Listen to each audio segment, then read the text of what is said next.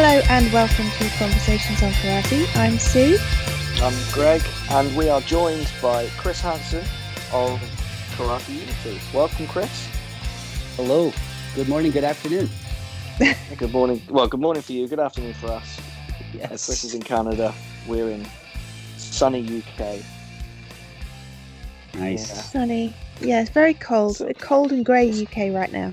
Yeah. I was trying to be positive, but all right. That's fair. So yeah, we've had this in the works for a while, haven't we? Really, we've been trying to get this going. Les, it's been great. We start recording. Thanks to Les. Up. Yep. Les sets everyone up. So yeah, we were just talking about before we start recording. Let's get back into it. We were talking about Bas Rutten and your chat with him. Yep. So I'm guessing by that you're obviously big into MMA and stuff like that. Yeah, I've always before MMA became MMA, we were doing that kind of stuff anyway. It was just kind of like a natural progression. Like we started mixing things up just purely out of curiosity and out of frustration. Like I'm 52 years old. I started training at 10, and then as I was moving up the ranks and put in the time. I just realized, a lot of the stuff we were doing were fixed static positions. A lot of us were kind of, it was frowned upon for us to cross train or, just veer out of the box and just, try a technique a different way, or even just mold it to our own, body shape and stuff. We were all just kind of fit into one dojo. We all had to line up and do everything the same way. And, there's nothing wrong with that. I mean, in the beginning, as a kid growing up, I think, we needed that kind of structure. And like the kind of crowd that we had were kids from all walks of life that came from all kinds of different backgrounds and stuff. And they needed that structure to learn. Right. But anyway, like we would, I think after 10 years in, we didn't have the internet back then, but we would exchange phone numbers in change rooms and like we would talk really quietly and go, yo, man, hey, you want to meet up on the weekend? Well, let's do some training in your garage, bro. We'll do some training. Hey, we got these things called boxing gloves. Have you ever tried them before? And I go, no, man, let's try these out. And then another guy would say, hey, we've got these things on our heads called pads and stuff.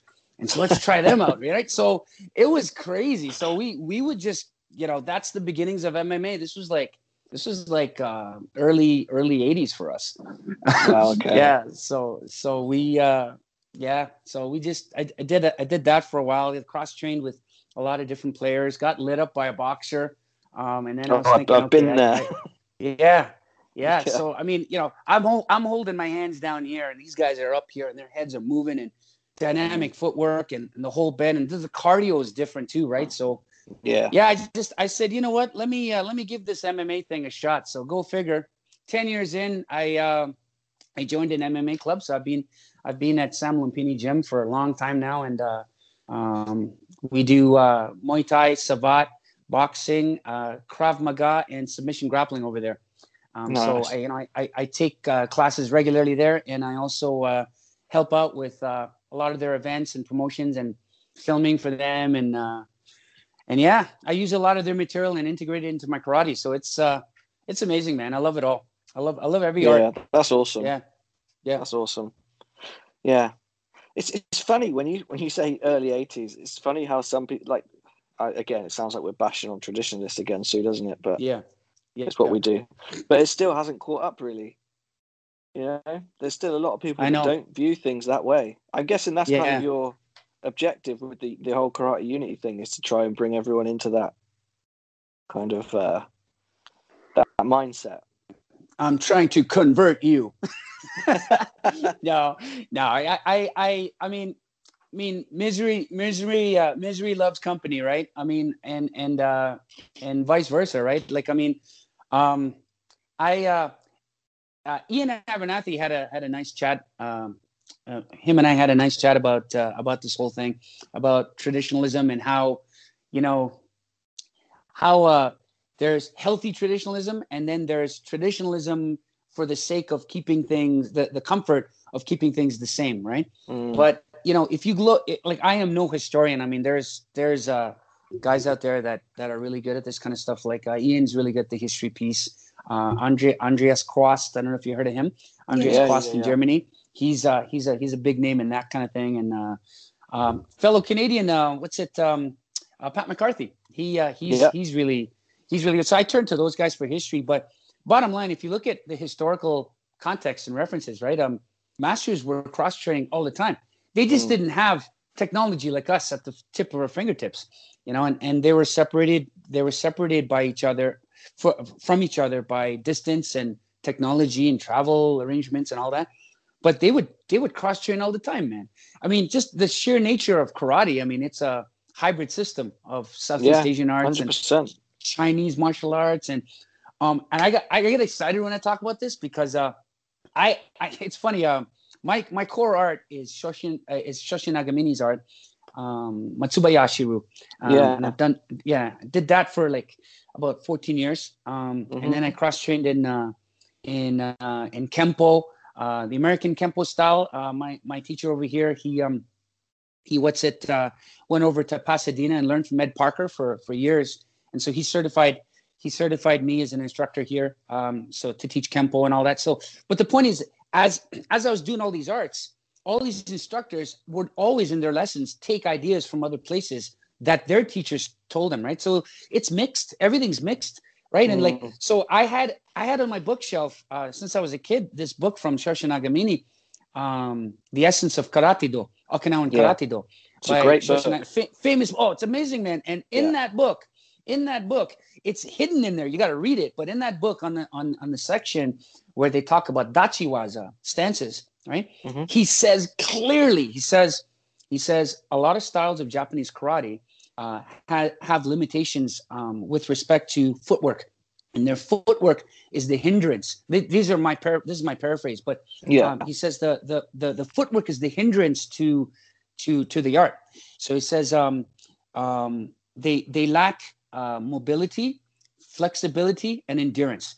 And he says you need to turn to other arts like boxing, aikido, kendo, judo, and wrestling, right? And so when I'm looking at these concoction of arts, I'm looking at it and I'm saying, whoa, that's MMA, bro, right?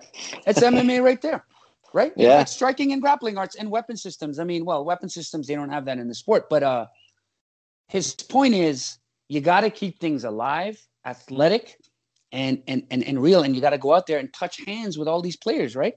So these masters did it, man. These masters did it. So I'm doing nothing new, and it's, I always talk to all my guests and my friends and my instructors and whoever wants to talk about this stuff. I just say, I'm doing nothing new. This is a natural progression. We're restless individuals. We need to move, and we need to try things out, and we're curious. We're problem solvers. We can't just be stuck in one spot, man. So, yeah. Sorry, yeah, I love that. No, you carry on. I like that. That's the bit that's like really key bit for me is like, everything that we're doing in terms of karate, if you let it go the way that people kind of, their instincts want to go there, don't they? It's like, how do you figure this out? Let's put two people together and, you start with that, now figure it out. Problem solving, how can you do it? I was watching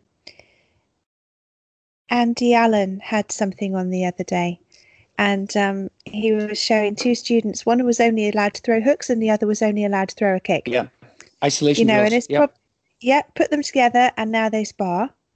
And that's absolutely, it's brilliant, the creativity that comes out of that and the problem solving that comes out of that. How do you manage? How do you cope when that's the only weapon that you've got? And it's good for you. It's really good fun to problem solve like that, isn't it? Oh yeah. Yeah, for sure. I mean, and this type of training methodology is athletic. I mean, if you take a look at like,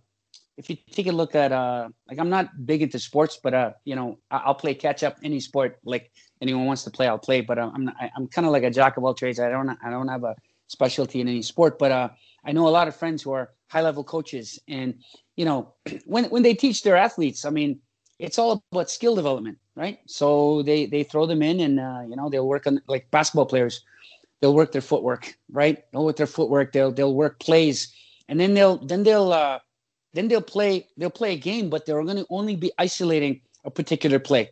So they'll go left, they'll go right, they take a shoot. You know, they'll turn the corner, they'll work on turning the corner and passing or something like that. You know, and they'll do that over and over and over again for rounds and rounds and rounds, right?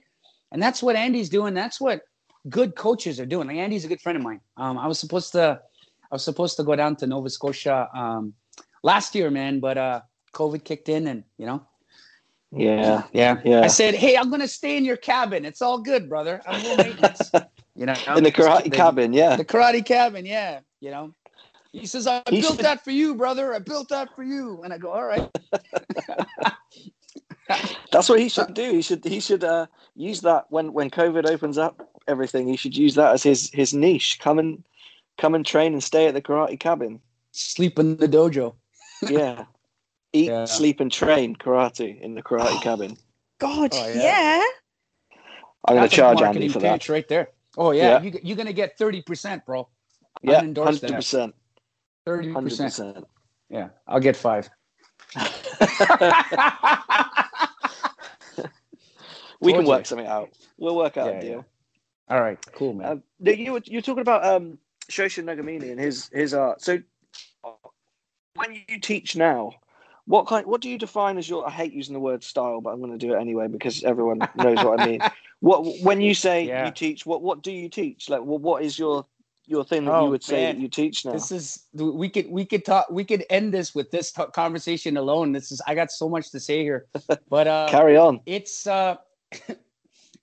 you ready for this? Okay, the short answer is it depends, and the long answer is a bit of everything.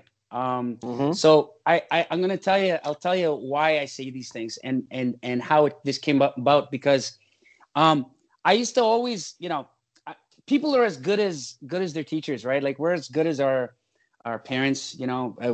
We're as good as our environment, right? And we function from what we know. Whereas that's it. We're doing the best we can given what we know, right? So in the beginning, when I started teaching, I would basically emulate all my teachers. So I would be just showing them. The curriculum was very simple, very simplistic.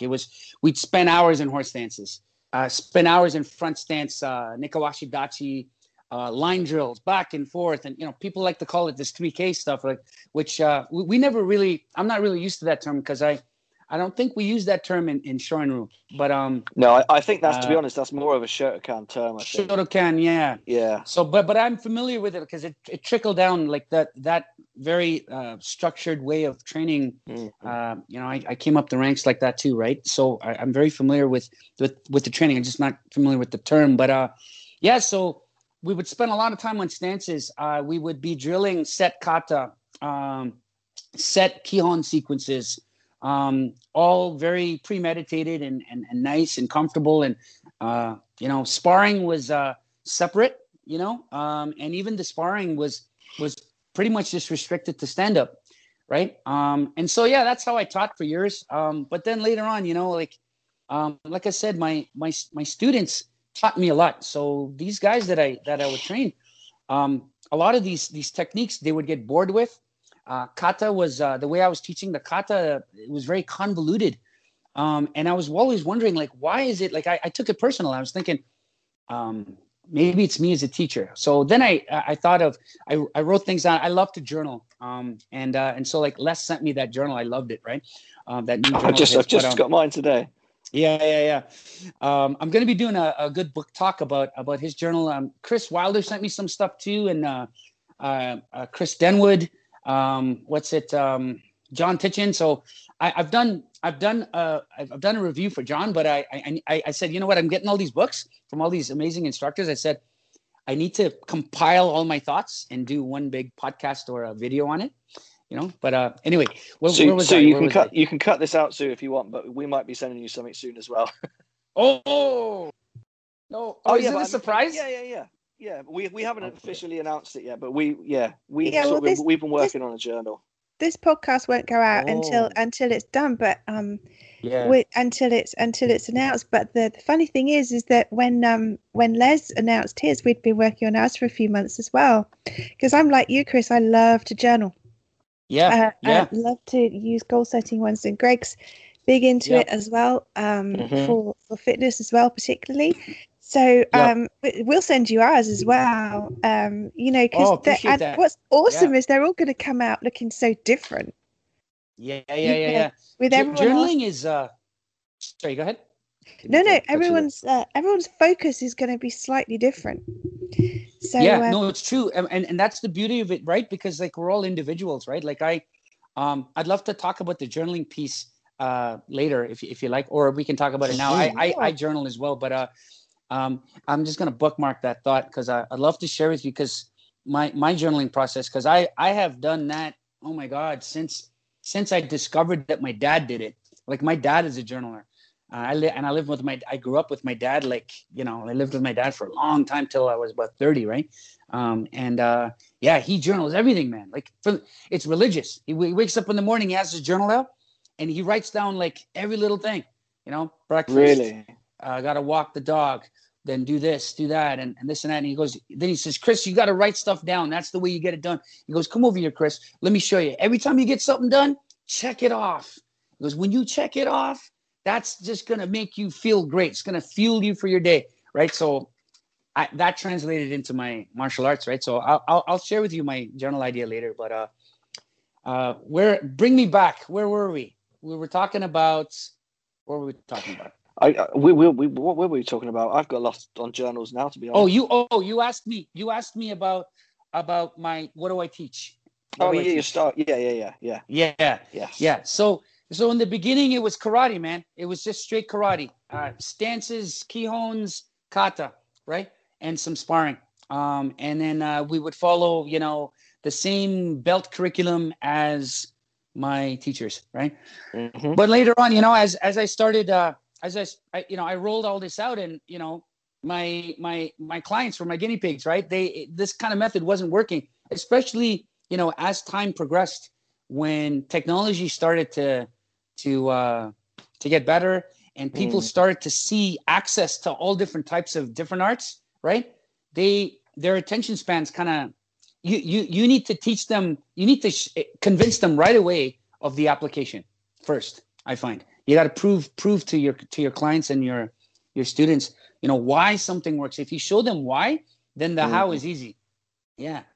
Right. So I mean, like now I, because I teach in a school environment, I've got a couple of curriculums. So like I teach, I'm a school teacher here in Toronto, Canada. I teach youth and young kids at the elementary panel. I teach all the subjects, and like Andy and I have a lot of similarities. Andy's taking it one step further though.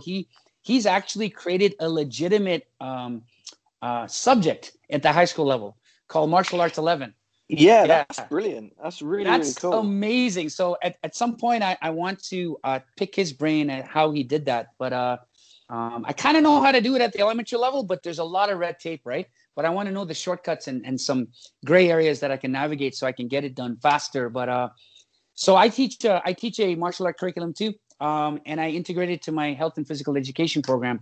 And I pitched that to my principals for a long time, and they said, "Hey, man, there's not a lot of people doing it, and if it keeps the kids fit and pushes positive character development, I'm all for it," right? So I said, hey, that's what it's going to be. But the problem with that though, is I can't really teach it the way I really want to teach it. And, because I want to introduce contact, and there's all this liability in the school area. So, so it's very watered down and stripped down, and it's a fun type of program. So that's that program. And then I've got my privates. So, later on, I'll give you a little dojo tour. I'll show you my dojo here. But yeah, absolutely. It's I got a small space here, but I could probably safely fit about, say, six students. They'll be spread out, but 6 students. And I've ran seminars out of here, small seminars, and but it's mostly privates. I do privates, and small group. If someone wants to book a venue and sponsor me, I go. And lately, over the last 2 years, since Karate Unity is starting to climb, I've been teaching overseas. So my first gig was in 2019 in UK. I taught. Wow. That's where I met. Yeah, I met Les for the first time, and a whole bunch of other guys there too. So that's the scope of my teaching, and my actual curriculum. Like I said, it depends on who I get. and what they want. So it's very tailor-made, right? So for example, give you an example. One of my clients is a police officer, and he's been in the force for about 20 years. He's got a previous martial art background, and he was a former student of my master, Vic Arnold. He's the Kempo guy I was telling you about. And but he passed away in 2015. And so, it was a huge loss for our community. And I was fortunate enough, Vic actually, I spent the last 3 years before he passed, we spent like countless hours every Sunday. I was picking his brain, training with him, driving him around, taking him here, this and there. And then we'd come back to his place and train. And he was like 74 when he died. But for the last 3 years, I picked his brain, and he downloaded the curriculum in my head and in my arms, man, and in my heart, And so this student that left Vic came back and found me, and he says, "Hey, you're still doing this stuff?" And I go, "You're damn right, man." I said, I'm taking it to another levels, brother. And he says, "Oh, please." He goes, I want to continue where I left off. So he stopped at brown belt. So I said, "Brother, it'll be honored to take you back, man, to have you." Right. And so my curriculum for him now is I'm throwing him some kata that he needs, kata that's tailor-made for his body type. Right. And his job. So he does a lot of hands-on stuff. So for me, I mean, Nahanchi is a very good close quarter system. Yeah, absolutely. And pretty much all of the kata can be, I mean, everything's dictated by range. And, once you have that range, you can take a long shot like that and turn it into a shorter strike. Right. So, but Naihanchi lends itself to short strikes naturally and short, snappy movements with a lot of core twists and all these kind of things, and low, strong stances. So, I mean, it works nice in a close quarter. So Naihanchi 1, 2, and 3, I'm showing him. And then the way I'm teaching it's different now too. So we would get taught the kata in its entirety, and we had to. Yeah. It was like rote memorization skill. But now what I do is I teach bits and pieces of the kata at a time. So, and sometimes to some students, I would just extract maybe 1 or 2 ideas from the kata, right? And drill the heck out of that, right? And so yeah, that's my teaching. My method. It's I look at all of the arts that I've learned as a huge toolbox, right? And so whatever my students need, I will pull out and dish it out, kind of like a subcontractor would, on the job, right? So look, you need close quarter tools. All right, here's a bit of Nahanchi, here's a bit of Krav Maga, and here's a bit of combative submission grappling techniques that we can use. You know what I mean? And we just kind of flow, right? Flow from one need to the next type of thing, as I pull from different curriculums. Yeah. So what happens when you've got someone coming in like for the first time? They just want to try it out. How do you approach that? Yeah. So when that happens all the time, and it depends. Like I get to know the student. I want to find out what they're looking for. Sometimes they don't know what they're looking for, so I just kind of give them a little survey of what we do. I said, okay, well, this is what karate is going to look like. So I show them some traditional movements. I'll show them some applications right off the bat. Usually the applications hook them. So I show them the applications first, and they go, "Whoa, you can do that!" And I show it to them very fast. And and I usually have pads out and kind of take them by surprise a little bit in a safe way, right? And that kind of hooks them, right? So I've had about three students get turned off by it, but most of them kind of like that approach where I show them the application first, and then we just go. And then it's all about rapport, right? So once I get to know what they want, even after that first demonstration, that tells a lot just from their reaction to it. And then I kind of just suggest, I'm kind of like a consultant. I'll suggest some things to them. Try this out, try that out. Let's see how this fits. It's kind of like wearing some clothing, right? Like try this punch out. Let's try some boxing. Let's see how how that works. And then once they start moving around and I get to see that they're comfortable, then we'll just focus just on that, right? So yeah, I kind of veer my students towards learning boxing first as a striking system, and then I'll pull from all the Kihon Wazas and I'll kind of throw it in the mix of a boxing delivery system type of thing, you know? Yeah. That's one thing I've started doing when we've just gone back to teaching now, or to our group training now. And one thing I immediately started doing when we went back was teaching that line work kind of delivery. And as I was doing it, I was giving out counts. On the count we'll do 1, 2, and then I thought, no, actually, I'm just going to leave you to it. Go off and practice it on your own. Yeah, which I find it's much, like you said, you discover things more. I don't know if that kind of to the count delivery system works for me that well anymore. Yeah, that marching up and down the line type thing. And what I mean is, it's very much more like a boxing way. Every time I've been to a boxing gym, it is like that. It's not done on counts. It's just kind of, right, we're going to set the timer for a certain amount of time. Just go away and do this on the bag, and people will come around and coach you when you need it. Do you know what I mean? Yeah, I mean, there's all kinds of different teaching methods, but in a boxing gym, like I've been to a few boxing gyms and I've trained under a few boxing coaches, and it's cool to see their different styles. Like I've seen boxer coaches train like karate guys, or really? Okay. Call it, yeah. Like they'll show you, say, a jab cross, right, and they'll step you through.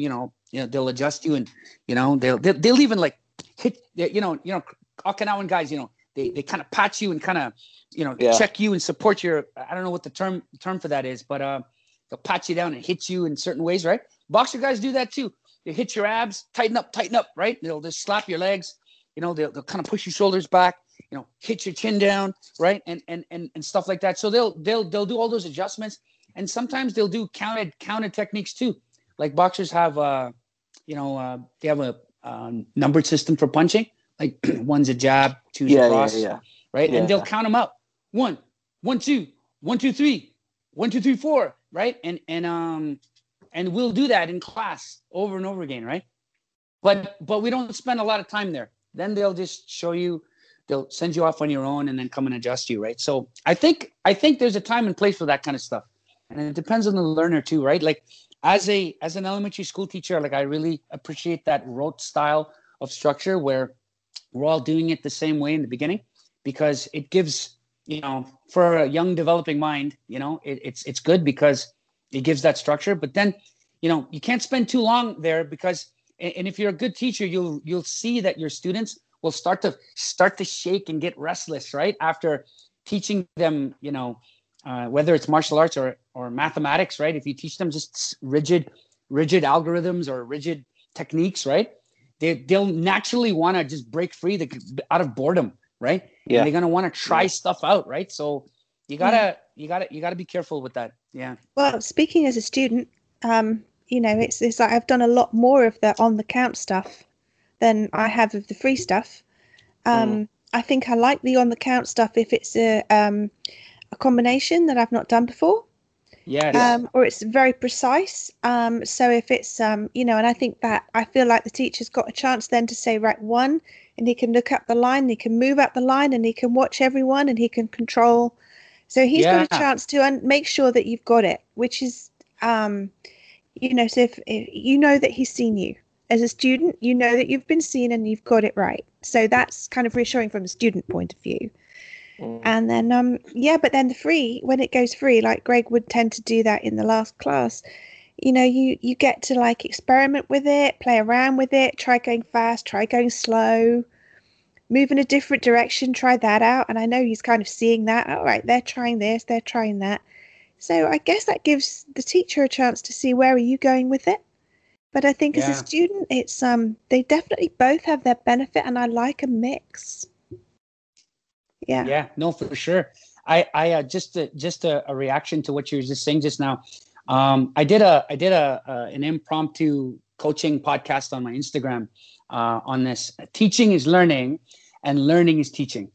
I had that phrase, and it was because I don't know. I'm very how I can say reflective, right? And so when this was brewing in my head. I was so passionate about it. It was stirring in my head. Teaching is learning, learning is teaching. After training, after one of my privates, and because as I was showing the student the Nahonchi techniques, I was showing him, the opening move for our Nahonchi 1 is, you start off like this. That's Yoi.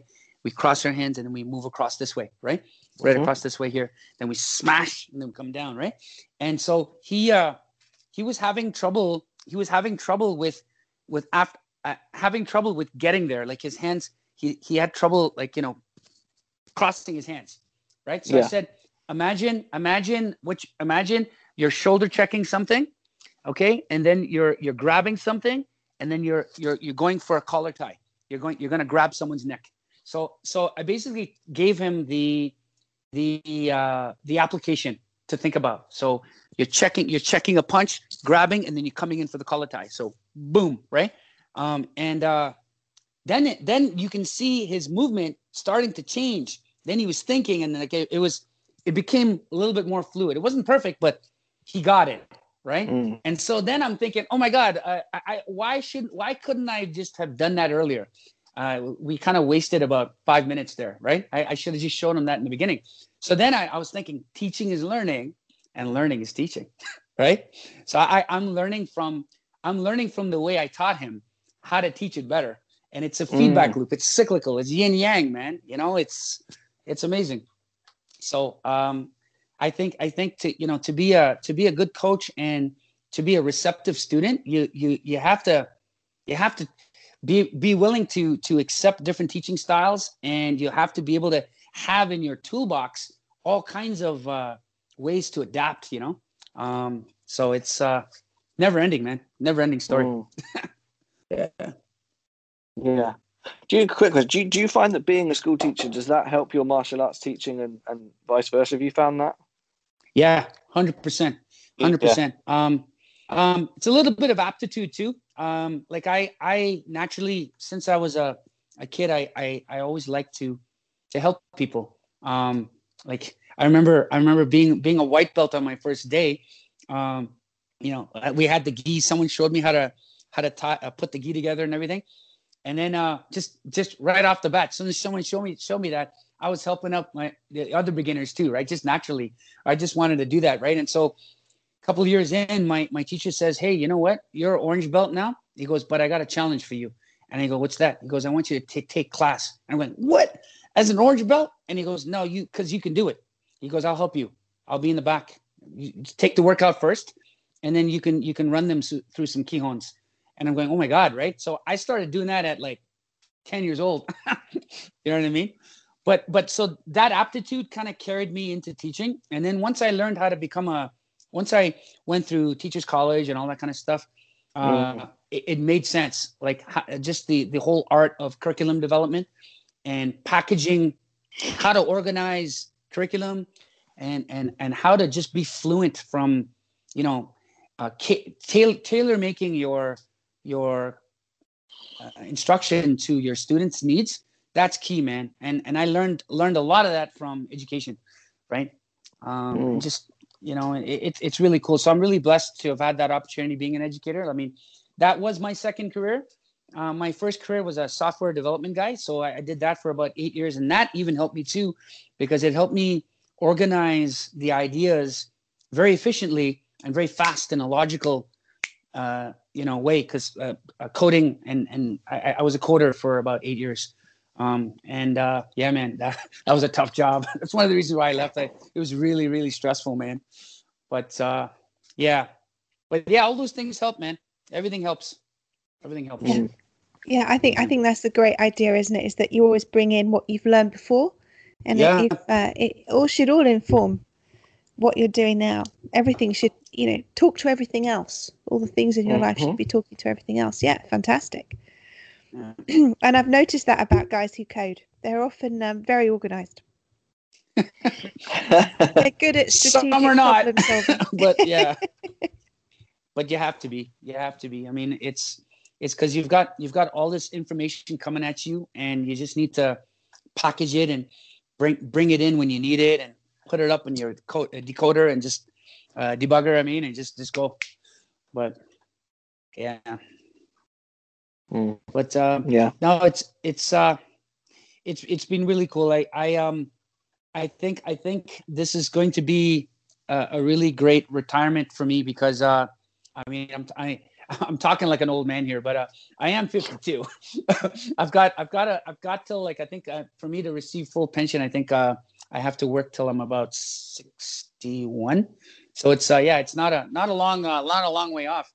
But so I'm starting to think and plan, right? And so yeah, Karate Unity is going to be my passion project. You know, it's and I love it. Like I love the journey, right? Like my goal for this is to basically, like, this is it. This is what's happening. Like this is my goal, to talk to people, to spread ideas, to take their ideas and share their ideas. Like, I mean, if you take a look at my content is not my content. My content is your content. You know what I mean? My content is everyone's content, man. Like I love what you know, what a lot of martial artists are doing, and I'm just passing it around, and I'm putting my spin on things, and you know, my goal is, you know, before I die, I want to be able to touch hands with every single style and combat sport that's out there. I want to be able to at least try it, you know, and taste it, right? Yeah, because it's all good, cool, man. It's all good. Everything is good. You know, I really, it gets me infuriated, actually, like angry and passionate, right? When people start bashing and crapping on other arts, and that's simply because, you know, when that happens, it shows a couple of things. Like, it shows where people are with their self-concept and their you know, just where they are in their maturity and their thinking level, their thinking, and it also shows, you know, their unwillingness to learn from you and see your point of view, right? And so, like, you know, for example, like you see all these people bashing karate and bashing aikido, and like, especially aikido, like the aikido guys, oh my god, they get shafted all the time. But it's funny, they do, because I have friends that trained with aikido masters, high level aikido masters, that in Japan, that were high ranking police officers in their division in Japan. And the aikido, that what a lot of people don't understand is the aikido that people see is the kata, pretty much. It's the form. They're not seeing the application. The actual application, say, of an arimanagi is boom, it's short, it's fast, it's nasty. You know, if I'm gonna do first control on you, you don't put it on just cold. You strike the heck out of somebody. You crash in, you hit, you rip, you tear, and then you put it on, right? And they don't see all that. They just see all the nice, you know, everybody in their nice uniforms flipping around, and that's just an exercise. The actual application is nasty. So I wish people would see that, right? And so one of my missions is to basically showcase the beauty of every art, and showcase that we are all connected, man. We're all one, man. You know, as Bruce Lee would say, like, I'm a big Bruce Lee fan, as you can see. But I mean, I don't adore the guy, but I really think he was an innovator, and he was really ahead of his time, wasn't he? Yeah, you said it well. He was very mature. The guy was like in his 20s and talking like a sage, you know. Yeah. You know, like, and he says, you know, when you think about it, he died when he was what, 32? Oh yeah, bro. So sad. So sad.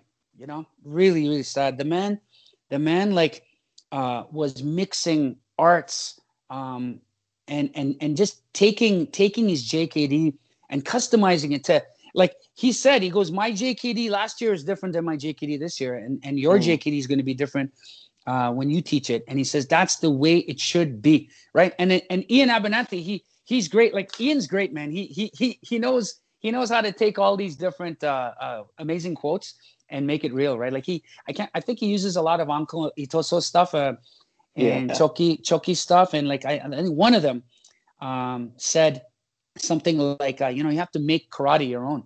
You got to make it your own, right? Yeah. So I love it all, man. I love it all. You know, yeah. It's a cool kind of concept. The whole idea of highlighting the best of every art. I like that. So I think the way I think of it, I mean, all the arts must have worked at some point.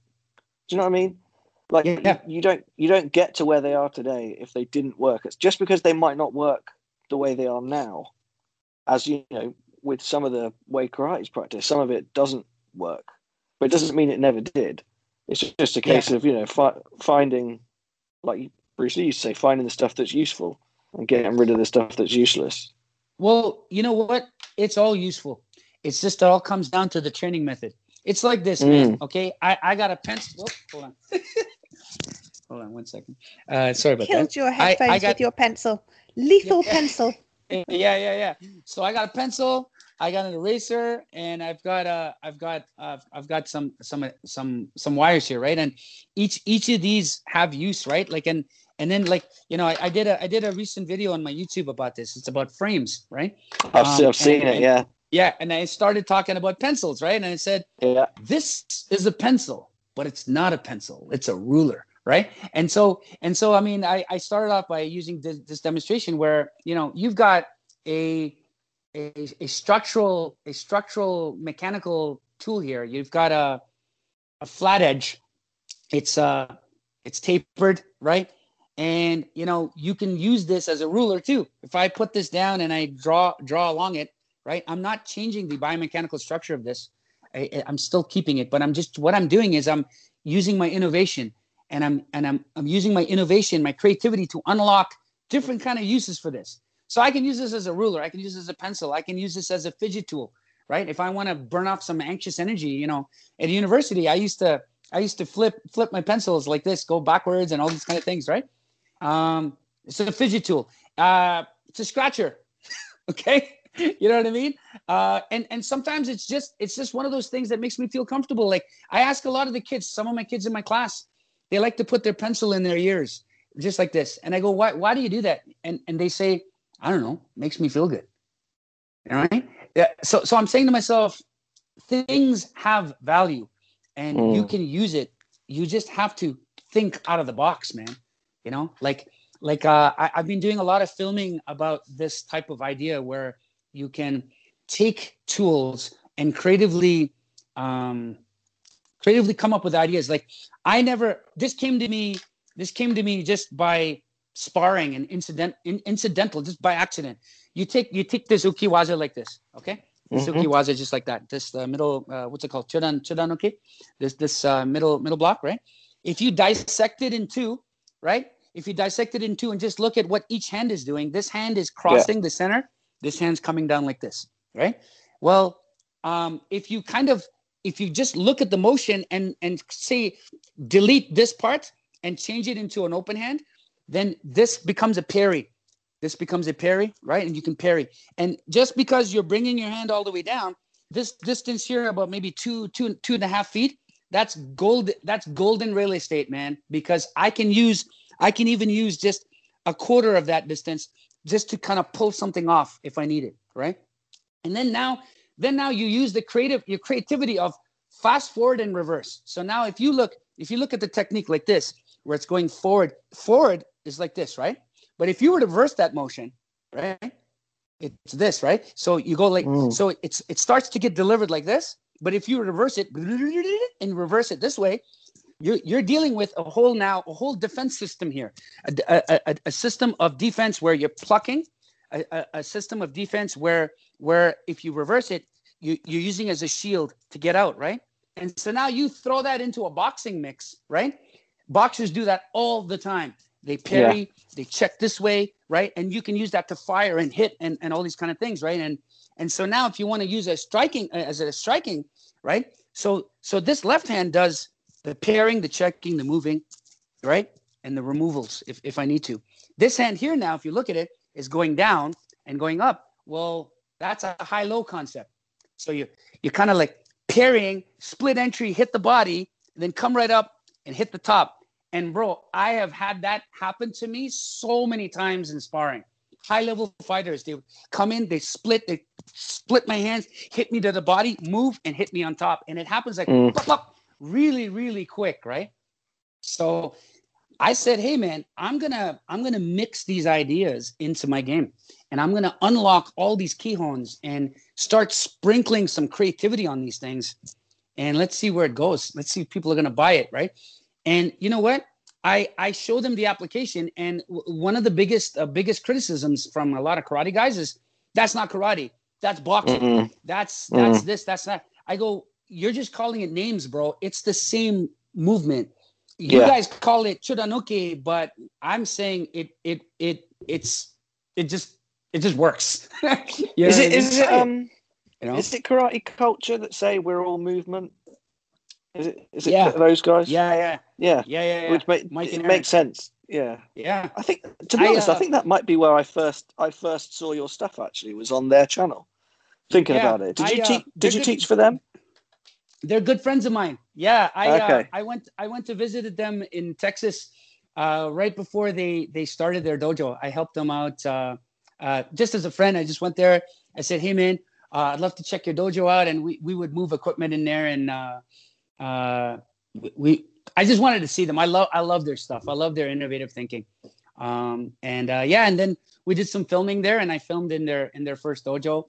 But prior to me going down there, they did a lot of stuff. They had this one video that shook the karate world. It's the one where they're in the beach and they're doing all these different movements, and they're showcasing Okinawan movements and MMA movements. It's so cool, man. So cool. It's a great video. Yeah. That's what made their channel. That one video. Yeah. But yeah, those guys are great guys.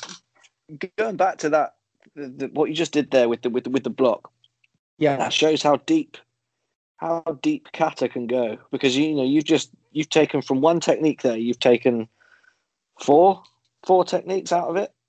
Out of one movement. Do you know what I mean? Yeah.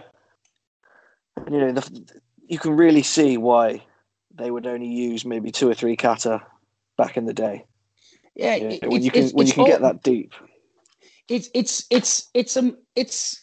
you can call it deep, but it's also it's a breadth of perspective too. Like you have to, it's all depends on how you look at it, right? Like it's perspective, man. I do this experiment. It's a human experiment. You show anybody one picture, you put people in a room, and you show them one picture, and you just ask them this one question: what do you see? Just ask them that. What do you see? You're going to get a whole bunch of answers. I tried this in class. I didn't want to spoiler trail anything with hints and stuff to the kids. So I just got a picture of a tree, a nice colorful picture of a tree, took it out, and I go, okay, guys, we're just going to play a little game just to break things up today. What do you see? And I showed them a picture of a tree. You'd be surprised the answers I got. One answer was, I got a tree. I see leaves. I see an air cleaner, they said. Okay. Another kid says, I see the water cycle. Another kid says, I see a home for birds, right?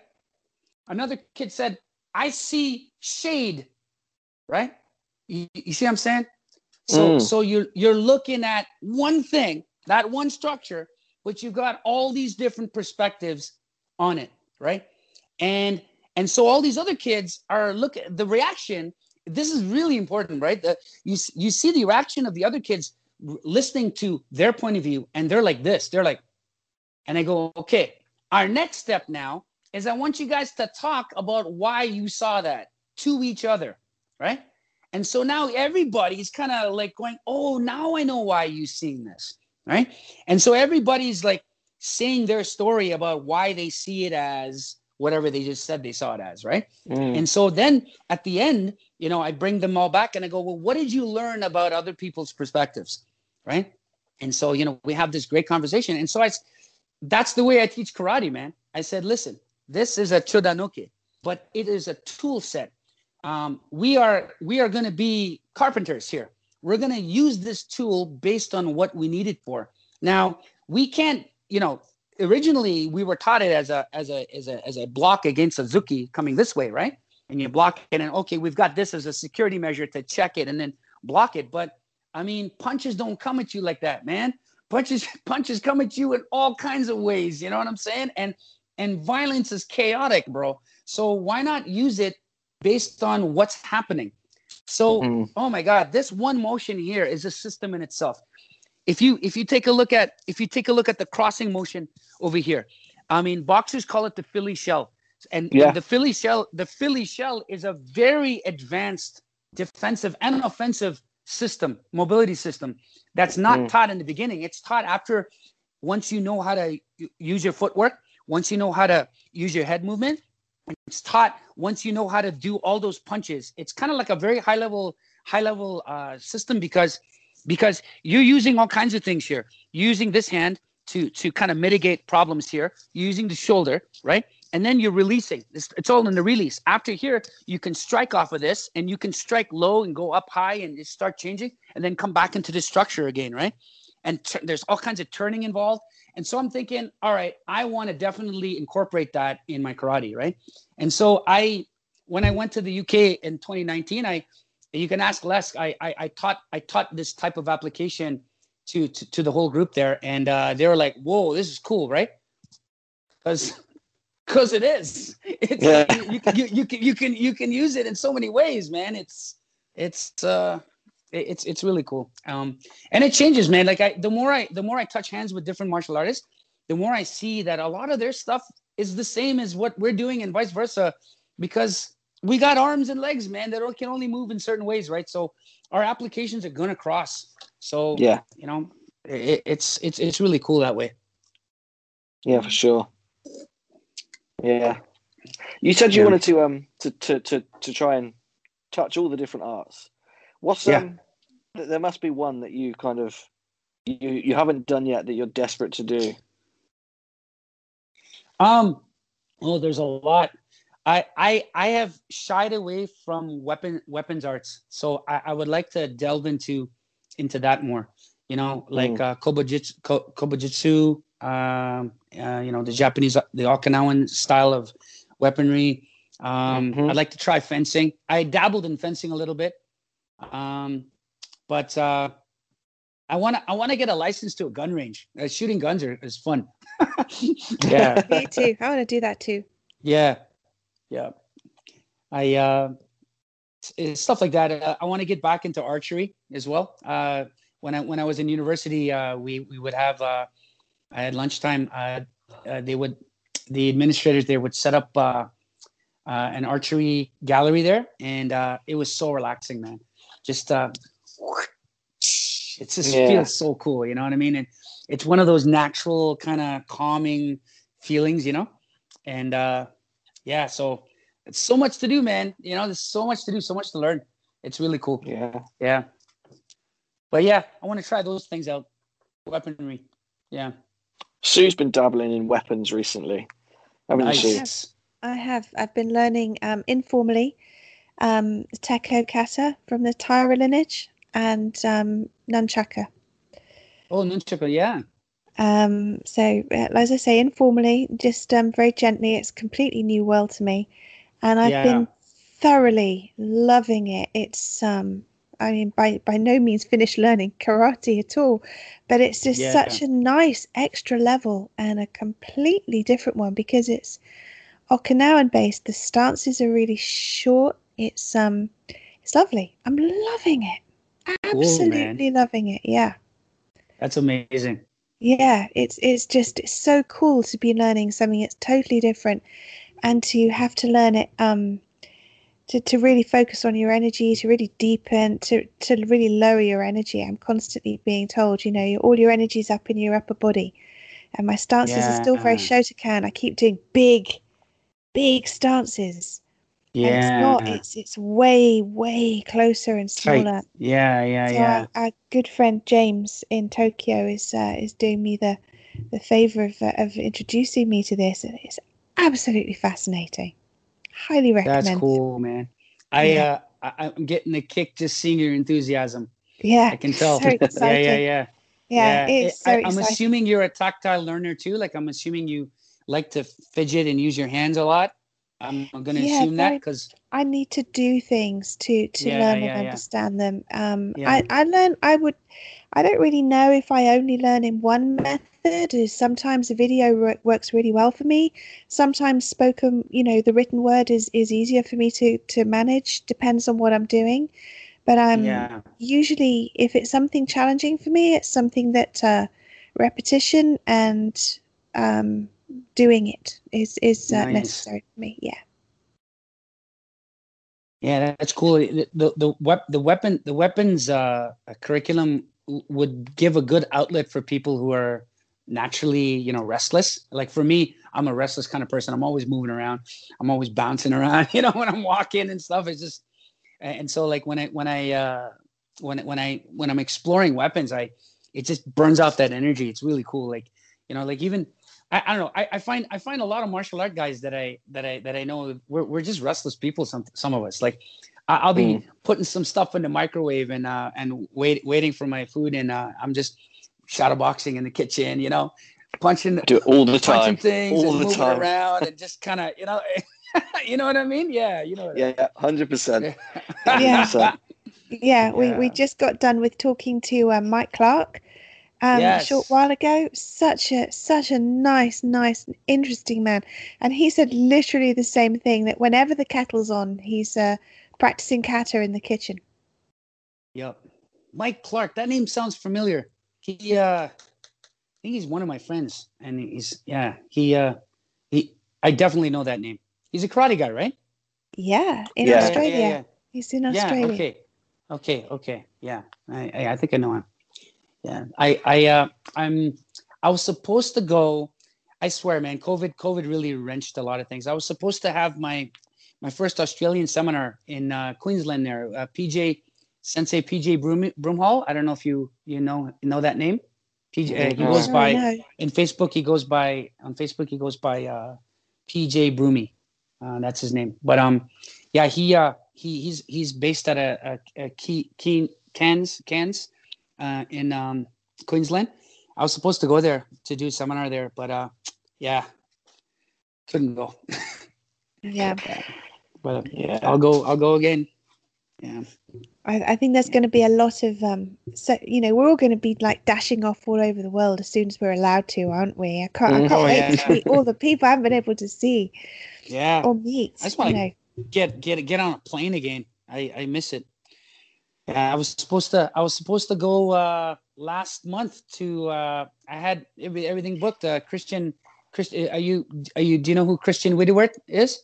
Yes. Yeah. Absolutely. We wanted to bring that up. Actually, you've got an upcoming seminar, haven't you? Yeah, I've got one up next Saturday. So I'm preparing for that, getting that going. I wanna put on a good show for the guests that come on. I want to show them, what we do. Hopefully they'll like it and have me back. But so me and my we've been just drilling and putting all kinds of stuff together. We bought Kudo helmets from Mal Sanchez Jones at Kudo Wales. I don't know if you know him. Do you know him? Yeah. He was he taught on the bag seminar. Yes, Brian, yes, he did. Brian set up. Yeah. Brian's there was a few of us there. Mal is a great guy, man. His skill level is unbelievable. He can hit, throw, strike, throw down, you name it, close range, long range.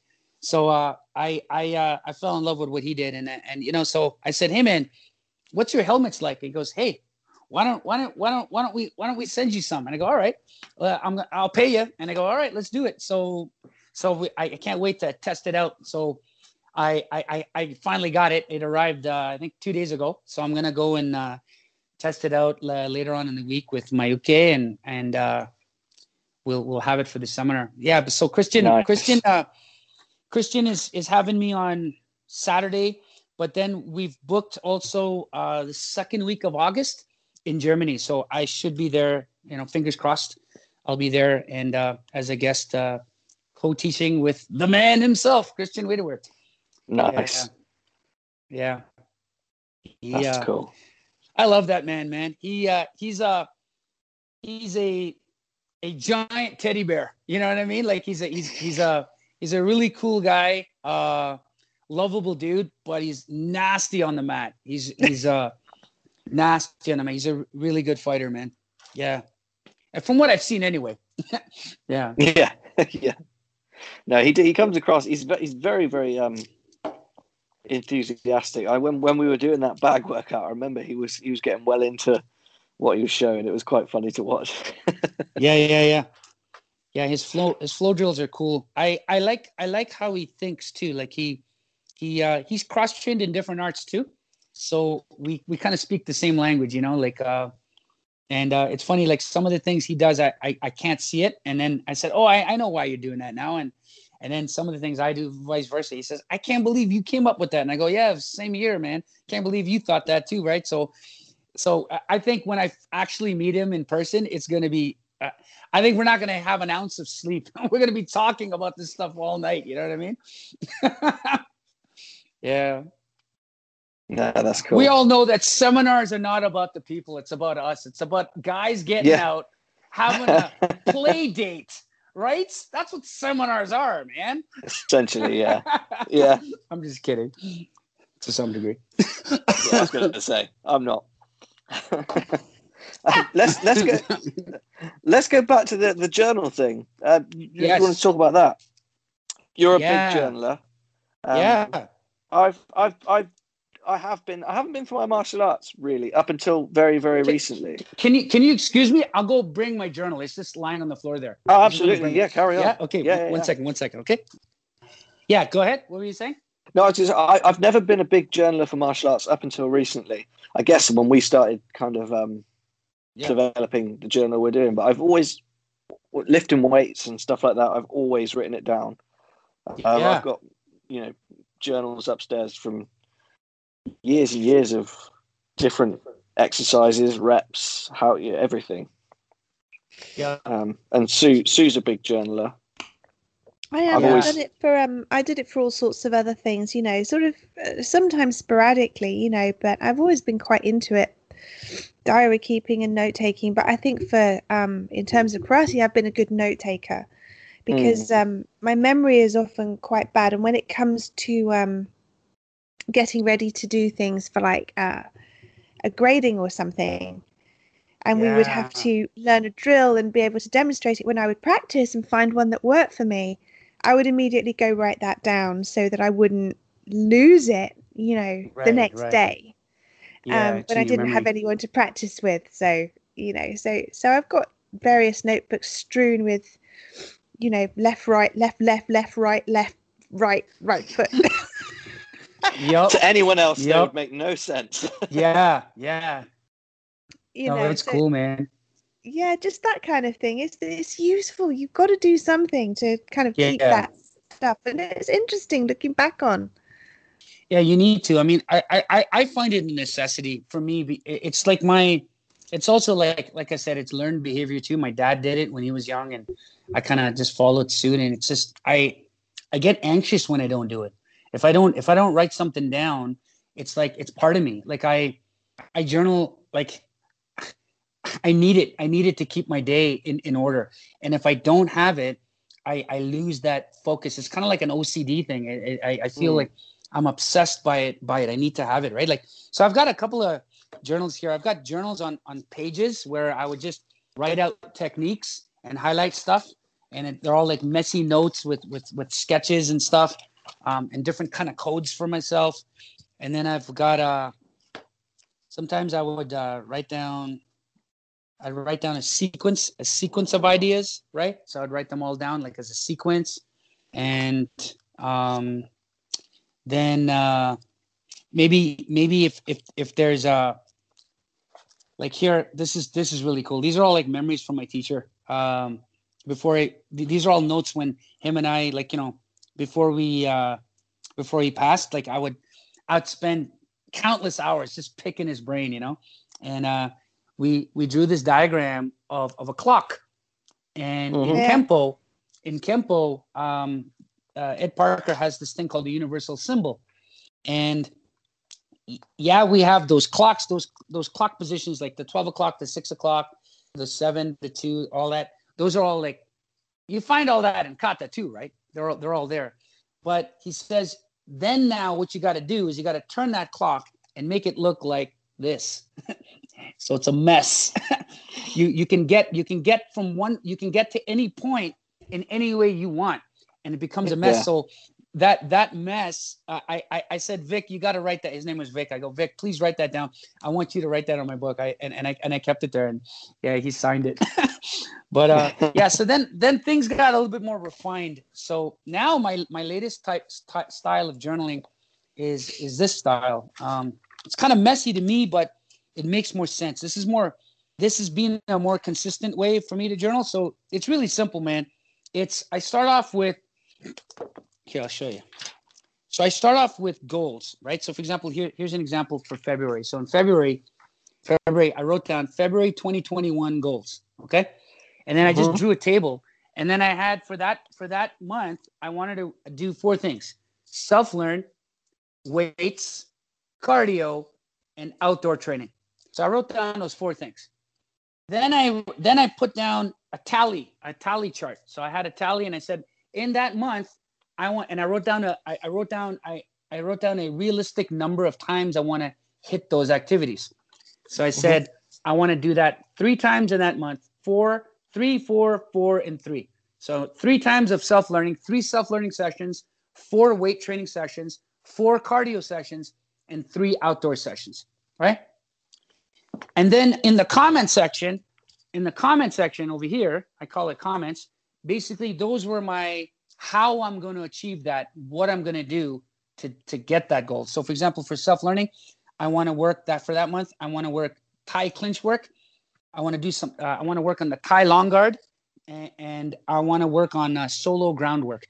And those were specific things that I picked because from my previous training in the previous month, I was getting tagged with shots on the outside. And so I wanted to learn some strategies on how I can keep the opponent at bay and cross the distance inside. So I said, let me turn to Muay Thai to learn that. So for that whole month, I was working on that, putting in some weights, some cardio, and outdoor training. And then what I do is the next page is the actual journal. So that's my plan.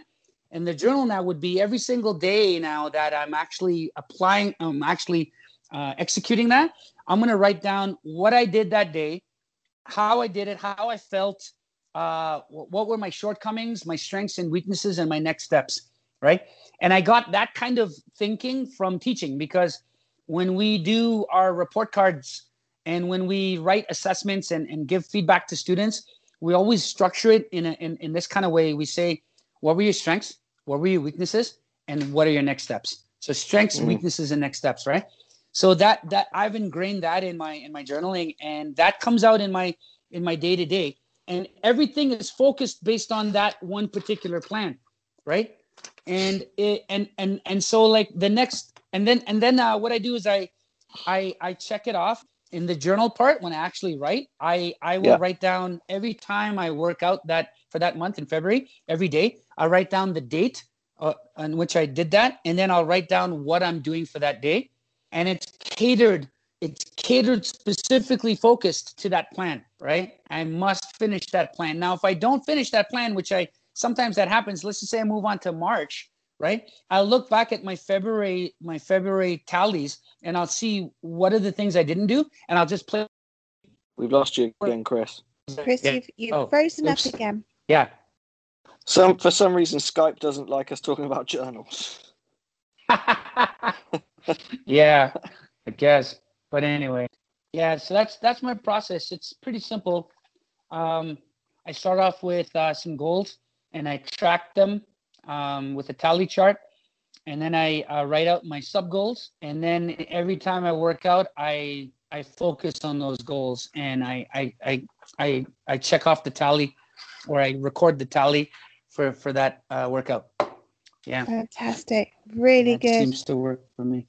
Yeah. We will once we have ours in hand, we will send you a copy, 100%. Oh, I appreciate that. Thank you. No problem. Yeah. See if it see how it works for you as well. Oh, for sure. I'll make some noise online for you. Yeah, we'll just awesome. Thank you. Kind of that would be amazing. Also, just be really cool for it to be tested, in the hands of people who are used to doing that, and test out how it works for people. Oh yeah, for sure. I mean, I can tell you right now, I can make anything work, man. You throw anything my way, I'll make it work. You know what I mean? Like that's the beauty of being able to problem solve. Like, I mean, people can look at all kinds of journals or anything really and criticize and say, oh, well, this is be done before or whatever. And, this is kind of plain, or this could use work in this area and this and that. Well, then go ahead and do it then. Make it happen. Right. So, like, I mean, of course, I mean, I took a look at Les's journal. His journal is great, man.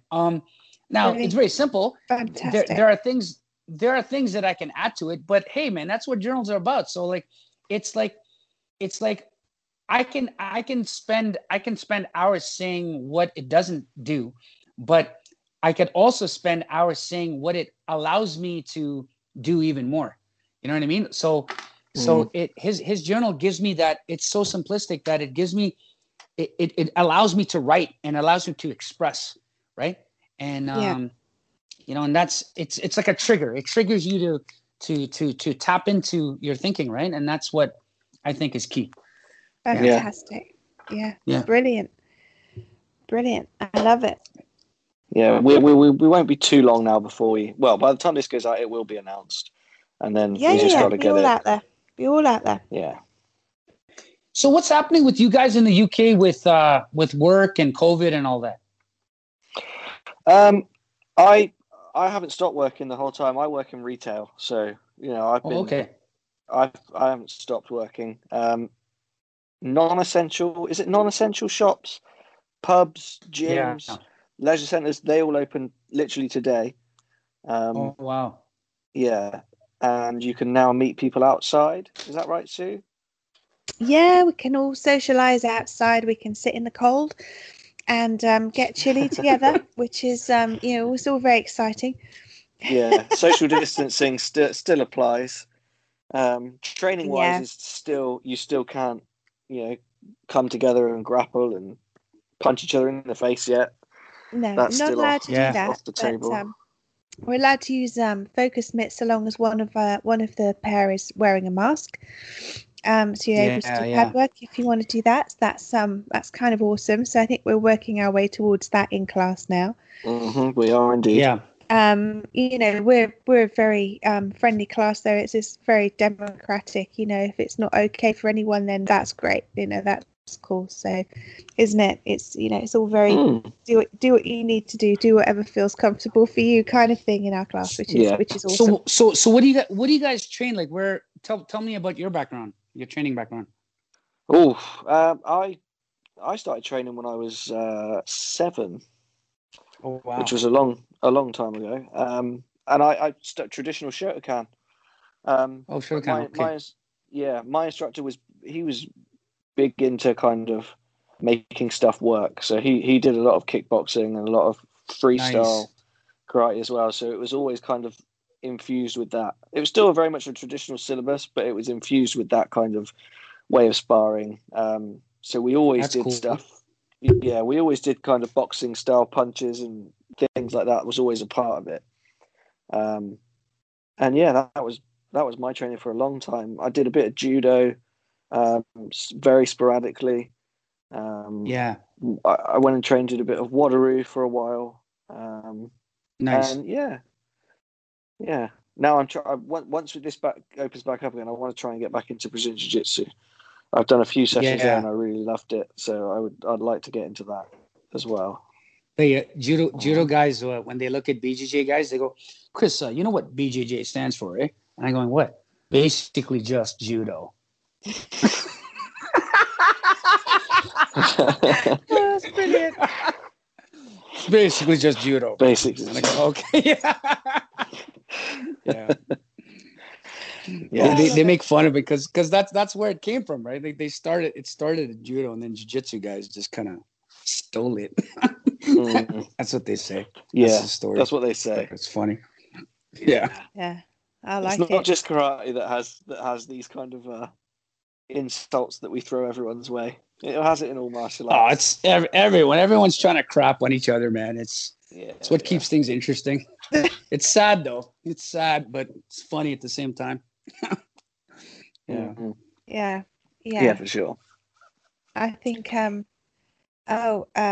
Mike Clark was saying something along those lines. He's been in the game, he said, a long time, and he's watched these that he's watched these cycles go round a couple of times now, of things changing and then kind of coming back and what have you, and he's like, that this is normal for it to just go round like this, fashions to change, and that was quite interesting. Yeah, fashion. I think the fashion industry. I mean, you'd know better than me. I'm assuming because you're in the retail. I think it's like a 20-year cycle. Things change, right? Oh God knows. I'm not in fashion retail, but no. Yeah, they do say that, don't they? Yeah, but I have heard that. To be fair. Well, speaking as somebody who's slightly older than you and has worn many fashionable clothes in her past, I can tell you that I've seen. I missed out on flares the first time, but I've seen them come round again, and yay, bell bottoms. That's right. Girls are now currently wearing Friends inspired clothes, and Friends is like 20 years old now. So these things do absolutely fashions. Oh, you mean like the TV show Friends? Yeah. Sue, it's nearly 30 years old, Sue. Is it really? Seriously, it's from when it started. Is it finished? From when it started. It finished in 04 about or 03 or something like that. Okay, so way older than I thought then. And also, I mean, Batwing sweaters are out, and they were out in the early 80s. Yeah. I remember. Oh man, I remember in the 80s. We used to. I used to love going clubbing. What were you? Were you a new romantic, Chris? Oh, I used to wear bell-bottom jeans with Doc Martens shoes, floral print shirts, and back in the day I had hair, so I'd slick my hair back, kind of buzz cut in the side and combed over, gelled here, and Mr. Pretty Boy, you know what I'm saying? Ready for the clubs, ready for the dance clubs, baby. Yeah. Wow, that sounds like a kind of hybrid between a new romantic and a hippie. Yeah, it was the house. I was into house music, so house music, and we would. That's how we would dress, man. We dressed like a houser. Right. Me and a whole bunch of Asian guys would just go out there and just dance up a storm, try to pick up all the ladies. It was great. Yeah, man. Sounds fantastic. Excellent. Good old days. Yeah. Well, the 80s were quite something for clothes. It has to be said. Then I got married. No,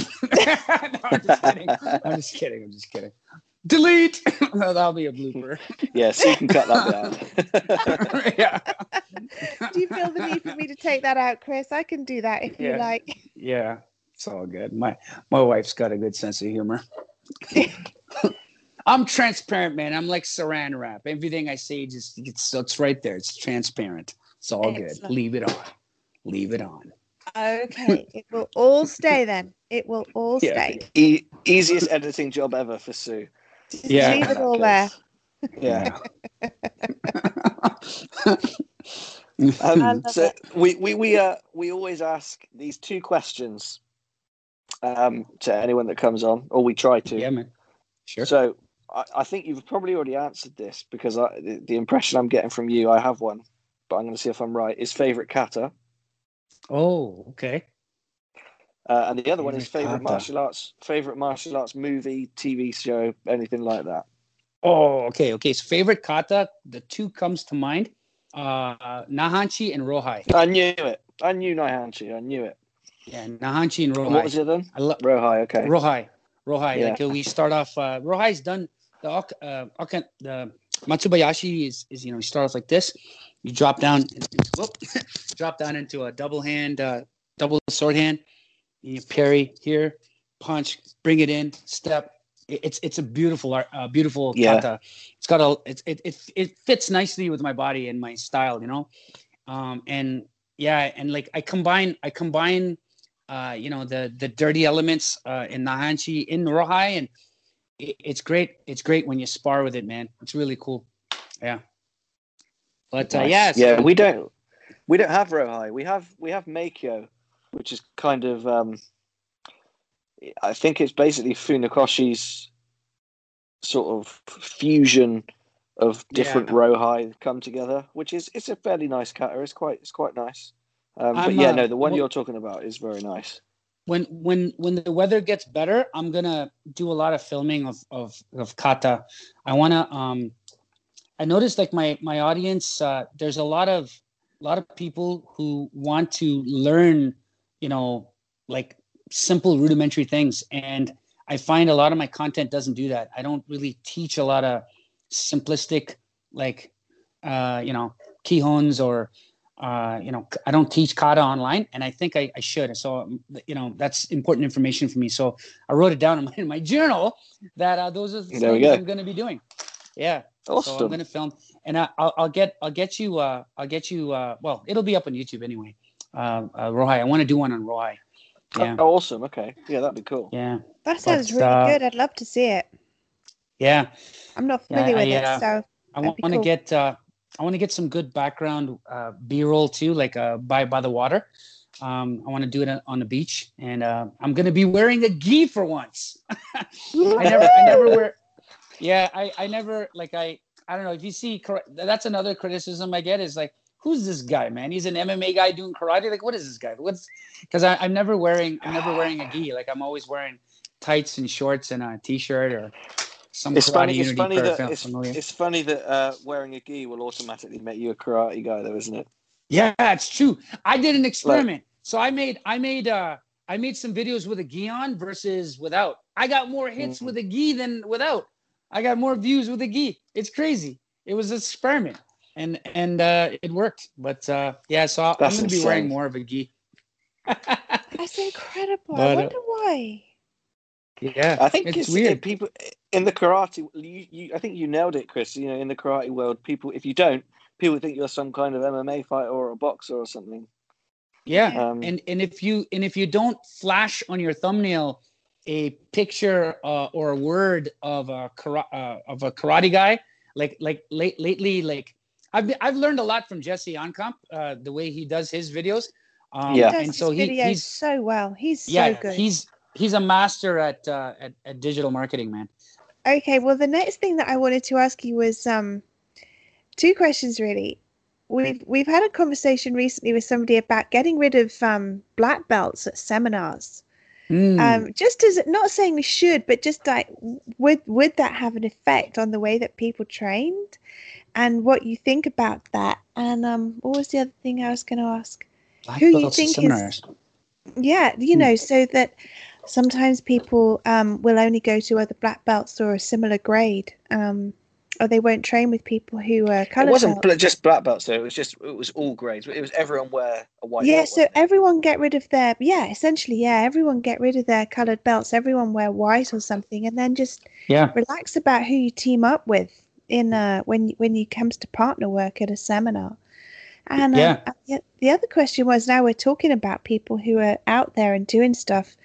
Who you think's good right now? Who you think has got some interesting ideas and sharing, apart from your good self, of course. Yeah. Okay. Sure. So black belts. Let me just write this down. I got a bad memory here. Black belts. Yeah, no, Greg's right. He's corrected me, and he's quite right. It's not just black belts, but it's kind of getting rid of all. And who do I think? What's the second question? Who do I think is good? Who's interesting out there? Who's good? Who's sharing some good stuff? Oh, interesting. Okay, cool. All right, and then just to even backtrack even more, when we before I think I answered your first, Greg. You had asked me about teaching, and then you asked me about my favorite film. I think, and I didn't answer that. But just really quickly, my favorite film is Enter the Dragon. That was a game changer for me. Yeah, but I can revisit that later. I'll just write that down. because I have a backstory about that, Enter the Dragon.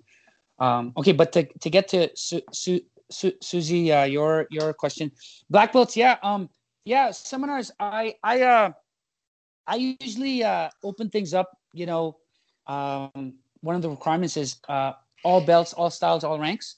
And you know, if they want to wear their belt, they can. But you know what, there is a problem there, because when people see black belts, you know, beginners, when they come to you, they get intimidated too. They get to see they see all these senior guys, and they get intimidated. Whereas if everybody's plain Jane and everybody's simple, right? It's like all the same, right? It eliminates that bias, right? And so you don't know who you're training with. It's just everybody's equal. So I think that's a good idea. You know, where, you know, the requirement is you just kind of state in the beginning, the attire will be athletic clothing.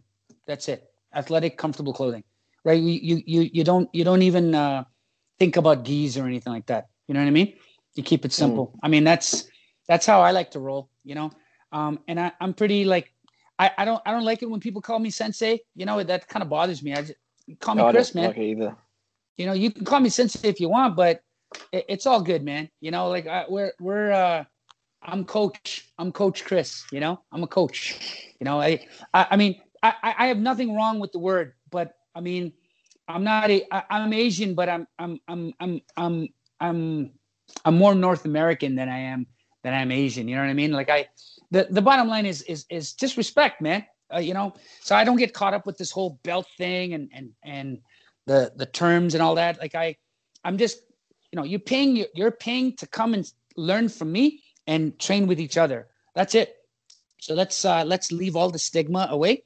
Let's take away the belts. Let's take away the ranks and all that. And we're just going to just talk shop. Here's what I got. Let's train, you know? So that's my answer to that question. And I don't know, did I answer it okay? Or yeah, that's great. That's very cool. Yeah, it's just an idea. Just really cool to talk to people who actually run seminars and just see if it feels like a valid idea. It's not, you know, that's all really. Yeah, like I like we've got this one coming up next week, and you know, Christian is cool. Like he doesn't care. He says, wear whatever you want to wear, man. You know, just as long as you cover up your uglies, we're good to go. I added that part in. I added that part in. But, he just says, yeah, wear wherever you want. And I go, yeah, just so that you cover up your uglies, right? And he goes, and then he's laughing, right? He's going, you know, Christian, he's like German, right? He doesn't understand it. English, right? He goes, well, say that again, Chris. What do you say? I go, so you don't cover up your uglies. And he's going, uglies. I'm going, uglies, bro. You're uglies. And he goes, oh, no. Oh, okay. You're a funny guy, Chris. And I go, yeah. So it really doesn't matter, you know. But who do I think's good out there? Oh man, there's a lot of good guys out there. I mean, good in terms of in the martial art world, you mean? Well, yeah. I can tell you some of the people that I follow that I like. I mean, I like Jesse's stuff, but to be honest, I like it just for the entertainment value. I like it for you know, just I look at it now because I'm a content creator myself. I look at it from a technical point of view. So when I look at his videos, I look at it technically. I look at it, you know, his intros, his outros, the music, the overlays, you know, all the artsy fartsy stuff that he does, and he does that brilliantly. So Jesse, number one for martial art movie making. You know, I like the Budo Brothers. The Budo Brothers. I don't know if you heard of those guys. No, I haven't actually. Yeah, check them out, man. Budo Brothers. They're Canadian guys. Canada, yeah. They're based in the what's it in the West End. They're JKD FMA Filipino type of martial artists. I find the JKD FMA group, they're just chill, man. You know, they got a chill vibe to them. Anything goes kind of mentality. So yeah, I love their video quality is it's like butter, bro. Smooth, really cool, like really nice, right to the point editing, beautiful stuff, man. They've got a nice clothing line too. Yeah, Budo Brothers. I like Fight Tips. I don't know if you heard of him. Shane. Yeah. Shane Fawzen. Yeah, he's really good. Yeah. Super guy, open-minded. Yeah, he does a lot of combat sport, but he integrates a lot of a lot of his guests have been traditional guys. So he's talked about that. He's open-minded. He says, hey, you know what? There's a time and place for everything, and everything's useful, kind of thing. So I love him for that. I like Ando. You know Ando Sensei? You know Sensei Ando? Yeah. Him and I did we were in each other's podcasts. He had me on his and I had him on mine. And so he's a great guy. I'm planning to do a seminar with him in California at some point. So he's that would be cool. we're talking about it, and we're talking about an open forum university style type of seminar where like I was texting him. I said, let's brainstorm, man. He goes, okay, let me just get all my vaccinations and then we'll talk. And I go, all right. Cool. So what was just a spoiler trailer, like we're thinking of having kind of like a university style type of seminar where open mat, 1 hour, an instructor, everybody just goes to that instructor for an hour. We have this big matted area and rooms, and we just pick your poison, man. 1 hour, go to the instructor, and we're just sharing our craft, you know? Awesome. That sounds amazing. Super simple, you know? And I've been to venues like that here in Toronto, so I've got a bit of experience with that. I actually taught in some venues here like that. And then one of my teachers in North Carolina, Troy Price, you should check his material out too. He's an older gentleman, but I mean, his video editing skills is not the best, but his techniques are off the roof. Troy J. Price. Okay. Look him up. Really cool technical stuff. But he does a lot of open type seminars like that where they're like conference styles where you just come in, he does a quick talk. Hi, my name is Troy Price. Here's our instructor lineup for today. We've got Sensei Greg, who's going to be doing this, and this. Sensei Susie is going to be doing this. Sensei Chris is going to be doing this, blah, blah, blah, all this stuff. Pick your poison, 1 hour, let's go. Boom. See you back in an hour. And so you just go. So nice. Ando and I are talking about it. We don't know. We'll see. We'll see what happens. But yeah, so Ando is good. Let's see. Boxing. So I like watching another Canadian guy. His name is Jason Van Helderhuizen. That's his name. But he goes, his channel is Precision Striking, and really cool videos. He's a former kung fu guy, so we trained together in the same kung fu school. But he became this big boxing mogul now. So like he does boxing consulting and stuff, and great drills that I've picked up for mobility and just specific isolation drills, like how to use your shoulder better, how to turn better, how to get more power in your hips. All this kind of stuff just kind of translates really well into karate, you know? So I use him, and who else? There's this other in the States. What's it called? Oh, TriTac. TriTac. TriTac Martial Arts. They have check them out. They have a really cool channel where you'll see, like, immediately when you see their self-defense expressions, you'll immediately see kata in there, because they do a lot of in close clinch stuff, hammer fist strikes, headbutts, knee bumps, and all these things, all that, you know, I see now, Anchi, you know, but yeah, I mean, those are the kind of guys that I like to watch, cool. That I think are pretty cool. And of course there's Ian Abernathy. I mean, he's a staple. I always look at his stuff, and yeah. There's a lot of good stuff out there. There is. Yeah. Thank you. Yeah, and I mean, on my channel, like I've like, if you take a look at my Instagram and look at my IGTV and all my posts and stuff, I've interviewed and spoken to a lot of different martial artists that are not big, but they're just amazing people. So there's a lot of names on there that they're very approachable people, you know, and you can reach out to them and just they'll show you everything in their head, you know, which is really cool. Like I've got a lot of I've made a lot of friends in the martial art world, and I find people will come to you more and welcome you more when you just kind of just show that you're vulnerable, and show that you don't know everything, bro, and I'm just on the same page as you. I'm just trying to figure it all out myself, So absolutely, when you kind of show that vibe and show your vulnerability, I find that you get instant street cred with everybody. You know what I'm saying? Yeah. So, yeah, man. Awesome. Let's go back to your story about Bruce Lee and that favorite film, because you said you had a story there for us. So yeah, I did. Let's circle back to that. All right, we're circling back. We're circling back, and we're circling it. We're circling. We're circling. Enter the Dragon and the Big Brawl. Okay, here we go. So this story is called Enter the Dragon and the Big Brawl. Once upon a time, there was these two Asian men. One of them was Bruce Lee, and the other guy name was Jackie Chan. I didn't know any of these men. I didn't know who they are or whatever.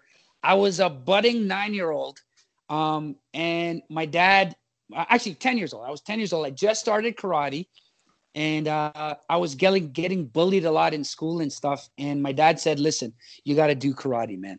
Okay, and I said, "All right, let's do this." So then, Enter the Dragon made its debut in Toronto here, way back in the late 70s, early 80s. It was the first time Enter the Dragon was released, right? And it was a big thing.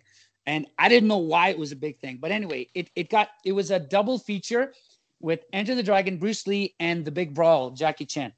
And have you seen those movies? Have you seen? I haven't seen The Big Brawl, no. Okay, it was Jackie's first one of his first Hollywood debuts. Okay. And it was, Jackie was being Jackie. It was a funny acrobatic type of movie. And so anyway, that was shown first, and then there was an intermission, and then Enter the Dragon came on. So my first exposure to this Asian martial art guy was Jackie Chan. So I liked it. Don't get me wrong. So I was there, and we had some guests visiting from the UK, actually, one of our family friends. And we're all sitting there in the theater, we're watching this. And I'm like with my dad, I'm eating popcorn and go, "Dad, this is awesome, right? This is great." And so I had to take a piss, went for a piss break, came back. And then, there was all this silence and stuff. They were changing the reels. And then all of a sudden, dun, dun, dun, wow! Remember the opening, right? The opening. Yeah. There was and then you see Enter the Dragon in red, and then you see this plane like this fly by, and you had the Lalo Schifrin soundtrack on there, and he was the musical director there. Oh man, I was just like, wow, this is cool. I got taken just by the first thing, and then the opening scene when Bruce Lee had to fight Sammo Hung. Sammo Hung on the beach. Yeah, Sammo Hung. Yeah. Which, by the way, Sammo Hung and Jackie Chan. I don't know if you knew this. I'm a big martial art movie buff. Jackie Chan and Sammo Hung were classmates in the same Chinese opera school. So they were. I believe that, actually. Yeah. Yeah, I believe they were orphans, and they got taken in by this Chinese opera school, and Sammo Hung was actually a more tougher fighter than Jackie. But so Sammo has skills, man. But anyway, so when I saw that scene when Bruce was fighting Sammo, and he did the armbar, and he came in with traps and a straight blast and all this kind of stuff, I was like, holy shit, right? And then when he did the scene with Bob Waller, he put his hand there and he did a pak da, a very simple Wing Chun technique where you pak sao and back fist. It looked like one motion, man. And I was like, oh my God. I started emulating Bruce Lee ever since. And then there was a martial arts store, equipment store and bookstore that opened up near my house. I would save up all my allowance, take the bus, go there, buy Bruce Lee magazines. I bought my first set of the Bruce Lee four volume set. Yeah, man. I've got them upstairs. Where they're orange, blue, green, and they're different colors. Blue, green. Man.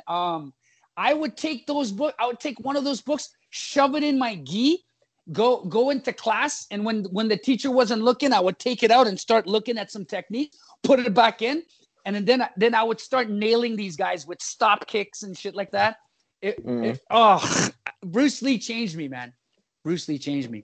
Yeah, and there was a phase where I would even like start to dress like him. I would wear black track pants, white shirt, tank top. I would cut my hair so it's just fucking bowl cut like this, right? Yeah. Wear the Chinese slippers, the whole thing. Brilliant. That's Love it. That's my story, man. That's my story. I used to. Bruce Lee he's captivating, isn't he? I used to be so massively into his films all the time. Before, when I was still at school, karate used to be on a Friday evening when I would go and train. So I'd get home from school on a Friday. I'd put on a Bruce Lee film, watch it, practice techniques, and then go off and try and use it in sparring. That's what I would always do every Friday. Man. Oh yeah, man. Yeah, he it was a sensational thing for me. When he passed away, lots of publications came out on him, all kinds of magazines. I've got all kinds of collector Bruce Lee editions, special edition books, and in really good condition too. I've kept them all like preserved them. And so I'm a bit of a fanboy when it comes to Bruce. And for my 50th, my wife, she got me this cutout here. And what's that? I got another cutout of Bruce over there in my dojo, and so she knows how much I love Bruce, so she got me some cutouts and stuff like that. So he's a resident in my dojo now. Nice. Yeah. Here, let me give you a tour of my dojo. Show you. Oh yeah, awesome. Let's see. So this is the corner. It's a little messy because I was training in it earlier, but here's the corner of it. Here's the other Bruce. Oh yeah.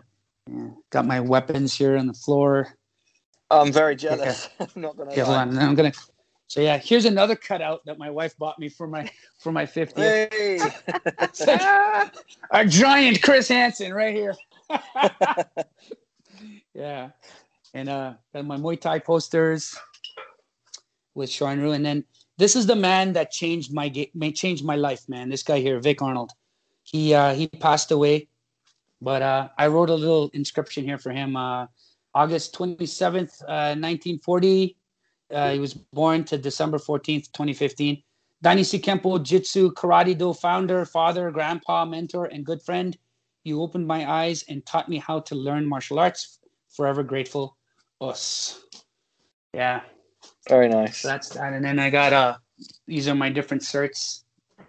Cool. Yeah. And then I got a Bruce Lee poster here again, and all my resources. I just put it on the ledge here, and I just pick and choose whatever I want to study. What was that Bruce Lee picture on that one there? Oh yeah, let me show you. So it's the Tao of Jeet Kune Do. It's his original sketches from his book. So you've got leg locks, toe holds. That's insane to me. So hold on. So when was that written? In the 60s, Bruce Lee was talking about leg locks. Yeah, leg locks, head and neck manipulations, single leg takedowns and locks, arm blast, wrist passes, elbow throw bys. Right. So this is all. Yeah. These are all his sketches. Like he basically got influenced by judo Jean LaBelle. Him and Jean LaBelle would cross hands, and he trained with a lot of guys, man. I tell you, when he went to San Francisco, he touched hands with a lot of players there. That's a cool gym. I'm very jealous of that. Oh, thanks. Setup. I'm thinking the next thing I want to do is get better tatami. I want to get some tatami mats because I just have like those puzzle mats right now. I can't do any heavy throws on it, so I think it's be more joint friendly if I get some better tatami. So yeah. Well, it's a hell of a setup. Looks great. Oh, thank you. Appreciate that. Yeah. Yeah. Hopefully, when you if you guys come to Toronto, man, I'll show you around. You guys can come. That'd be awesome. Yeah. Totally up awesome. For that. Yeah, man. Les wants me up in the UK in July, but I don't know, man. Like if Christian wants me in August, it's going to be hard. My wife's going to complain because if I do 2 seminars, she's going, you don't spend time with me and blah blah blah. So like I well, if you do come in July, we will try and make it over for sure. Yeah, but I don't know. It's going to be hard. We'll see. We'll see how it goes. I don't even know if we can make it out because we're on lockdown, man. It sucks. Yeah. Yeah, exactly. And you don't know what the situation will be here by July. We could be having anything could be happening over here as well. So, but when you do come to the UK, we'd love to try and see you if we can. Yeah, that'll be great.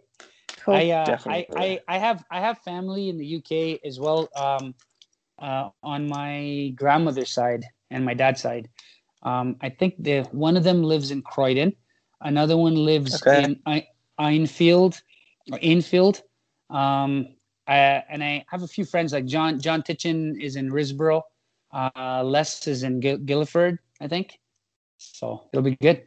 I love to hang with you guys and train and eat and chill out and Yeah. Have a few drinks maybe. Yeah. Definitely. Gotta be done. Yeah, man. Yeah. There's a lot to catch up on. Yeah. Fantastic. Yeah.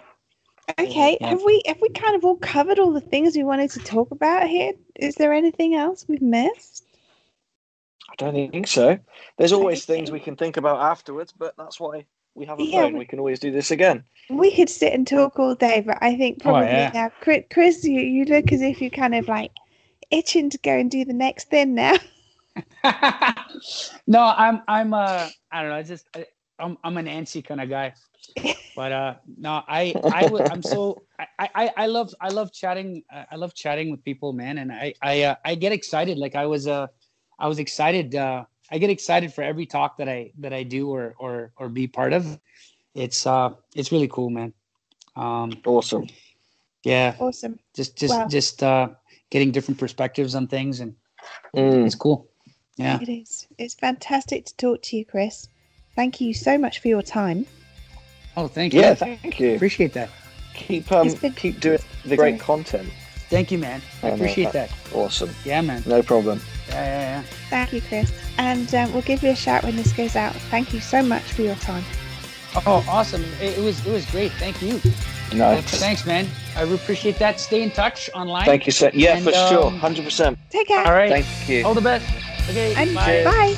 Bye.